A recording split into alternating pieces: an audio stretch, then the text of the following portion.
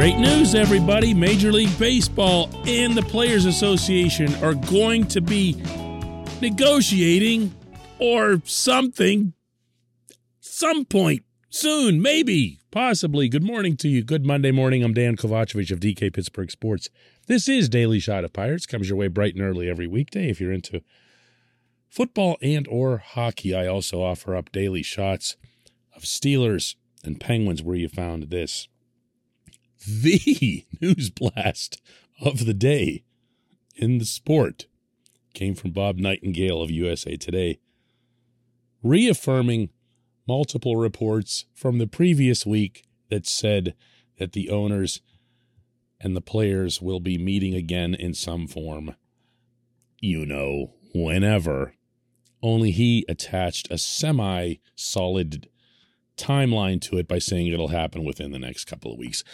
The only reason I'm wasting my time or yours in sharing this is to underscore the significant, and I feel purposeful, lack of urgency to these talks. Everything about Rob Manfred's machinations to date has suggested that he wants to shut down part of spring training, even part of the season, in order to use the one greatest bit of leverage that he's got against the players, and that is keeping them from playing. If they don't play, they lose out on portions of their career. If they don't play, they lose out on portions of their pay.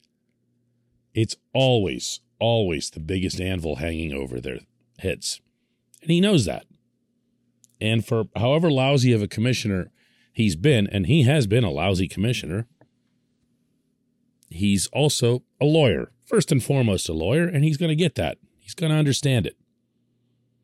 And that's where this is headed. You're going to see enough of a part of something chewed up so that it makes headlines and it puts some pressure on the rank and file. Not the top guys at the union. They live for this. This is what they're paid for. Not their lawyers.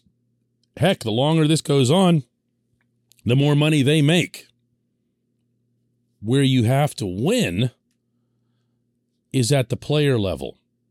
The NFL has had this figured out for years. It's surprising to me that other leagues haven't picked up on this.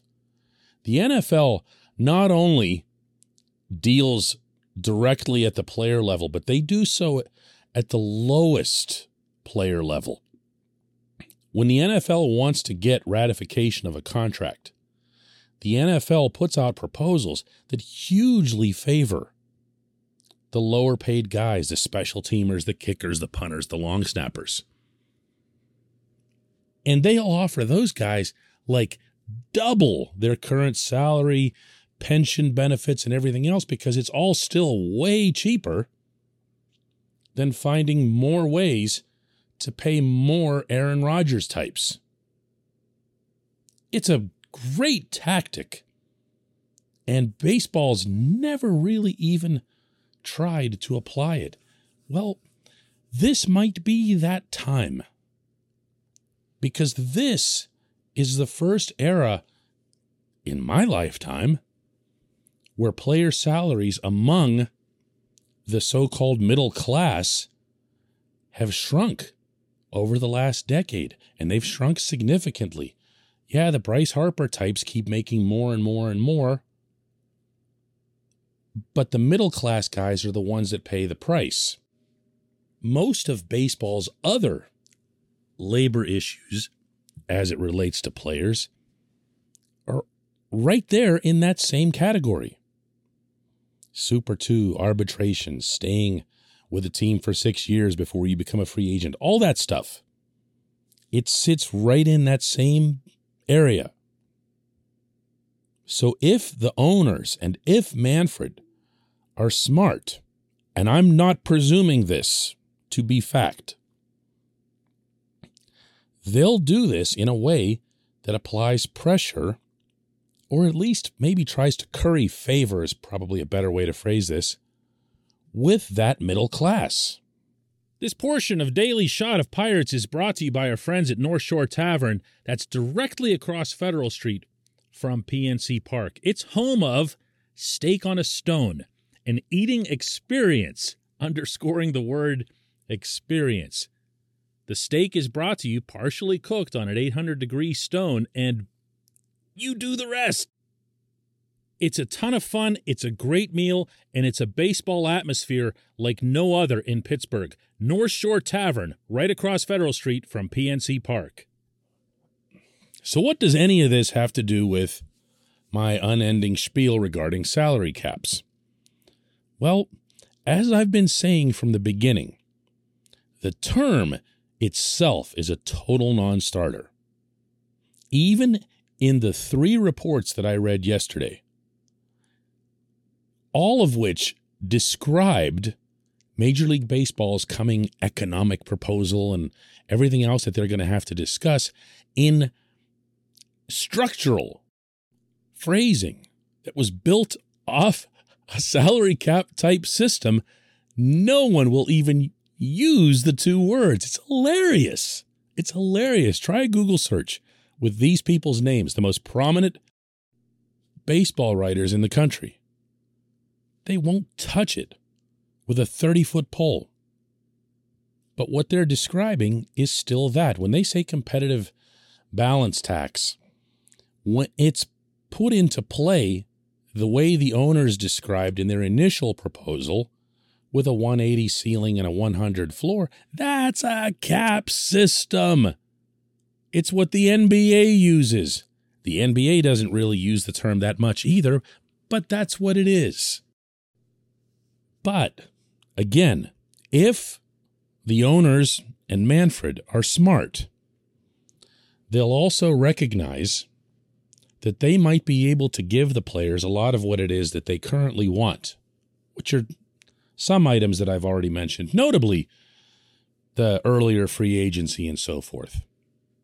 They might do that, and they might sound magnanimous in doing so. But if the players in return agree to the salary floor system, when it's the one thing that both sides completely concur that has to be addressed, that they need to get teams like the Pirates up to $100 million, then they get that as well. So what ends up happening? What ends up happening if baseball ends up arranging something in this spirit where there's a semi-pseudo luxury tax cap system, whatever it is that anybody wants to call it, and the players also get a lot of what they want? How does that make the game fairer? Well, the answer is it doesn't. But you got to go bigger picture on this. You got to go bigger picture on this sort of thing all the time. And stretching a little bit away from the usual headlines, there was word yesterday that Apple and Major League Baseball are negotiating rights to roughly 90 games per season, shown Monday through Wednesday nights, to be broadcast only through Apple TV. Now, there was no dollar figure attached. They haven't agreed to terms or anything like that. But if you look at a deal that Amazon signed with the NFL, I understand football's different, but Amazon got the NFL $1 billion for 18 games. $1 billion with a B. And ESPN, not all that long ago, signed something with Major League Baseball for X number of games, including some special events, that was in the $700 million range. So there's a lot of money being thrown in the direction of Major League Baseball by these streaming providers. The reason for that is obvious. They need to get you, the consumer, to cross the line. They need to get you on their streaming service. And the way to do that is to force you basically at gunpoint. Last Thursday night, the Penguins against the Flyers in Philadelphia offered a chance for the Penguins to win their 10th game in a row, which they did. I was out there covering it. And it was only available to streaming audiences on ESPN Plus. It drove people crazy. What am I doing here? Why do I have to do this? Blah, blah, blah. Why isn't it just on my regular channel? Why? Because this is where the money is going. This is where the eyeballs are going. And to repeat it for emphasis, it's where the money is going. The more of these streaming services get involved in broadcasting rights across sports, but including Major League Baseball, the more the money gets distributed evenly by nature. You don't need to go back to the union and negotiate how much money can be distributed evenly among all 30 teams, because that's just the way it's happening. There's no way the Yankees would get more of a cut of the Apple contract than the Pirates would. So all you have to assure in the ongoing labor discussion is that the union does in fact agree to a minimum payroll along with a reasonable maximum, so that there's at least a framework of something that looks and sounds like a fair economic system. From there, the revenue sharing takes care of itself, and your one greatest concern, which is that owners like Bob Nutting won't just take the Apple money and run. That makes sense now? What a convoluted segment that was. When we come back, just one question.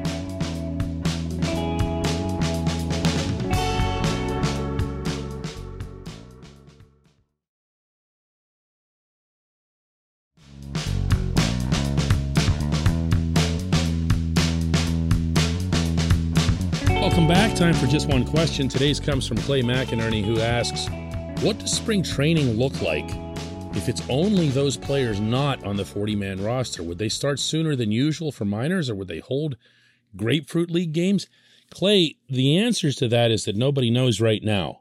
However, the Pirates do control actively the rights to all the players in their system who are not in the 40-man. That's how they've been able to conduct these couple of get better at baseball camps, which is what they've somewhat humorously been calling them down in Bradenton. They were supposed to have another one this month, but it got canceled because of COVID concerns. They can, and I'm sure will, when you get to late February, and Grapefruit Ball is supposed to start, it won't, but it's supposed to start on February 26th. You can have those players in at Pirate City. You can conduct a camp as you normally would.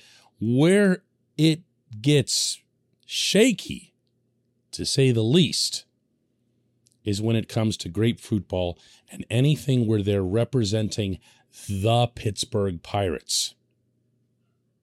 Now, I emphasize that because if you think about what Grapefruit Ball is and what Cactus League Ball is, it's the major league teams playing against each other in a month's worth of exhibitions.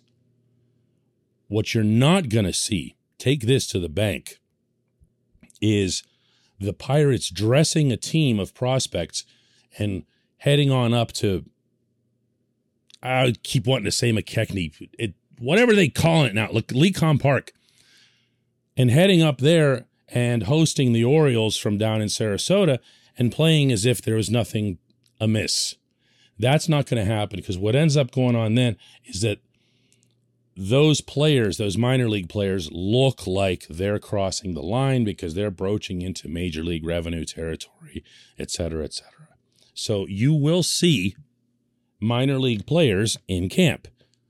You will see minor league camp conducted as normal. That's always been at Pirate City. For anybody who doesn't know, by the way, the stadium and the Pirate City complex are in two completely different parts of Bradenton. So you'll see the Indianapolis contingent, you'll see the Altoona contingent, and so forth, working within their own groups and levels at Pirate City. From there, would the minor league season start early? No, you can't do that. Dude, they got to come up here. It's cold. They'll follow all the minor league schedules as they've been set up already. So I appreciate the question. Again, as we get closer, you're going to be getting into more and more of this kind of thing. And wow, we'll see, right? I appreciate that. I appreciate everybody listening to Daily Shot of Pirates. Let's do another one tomorrow.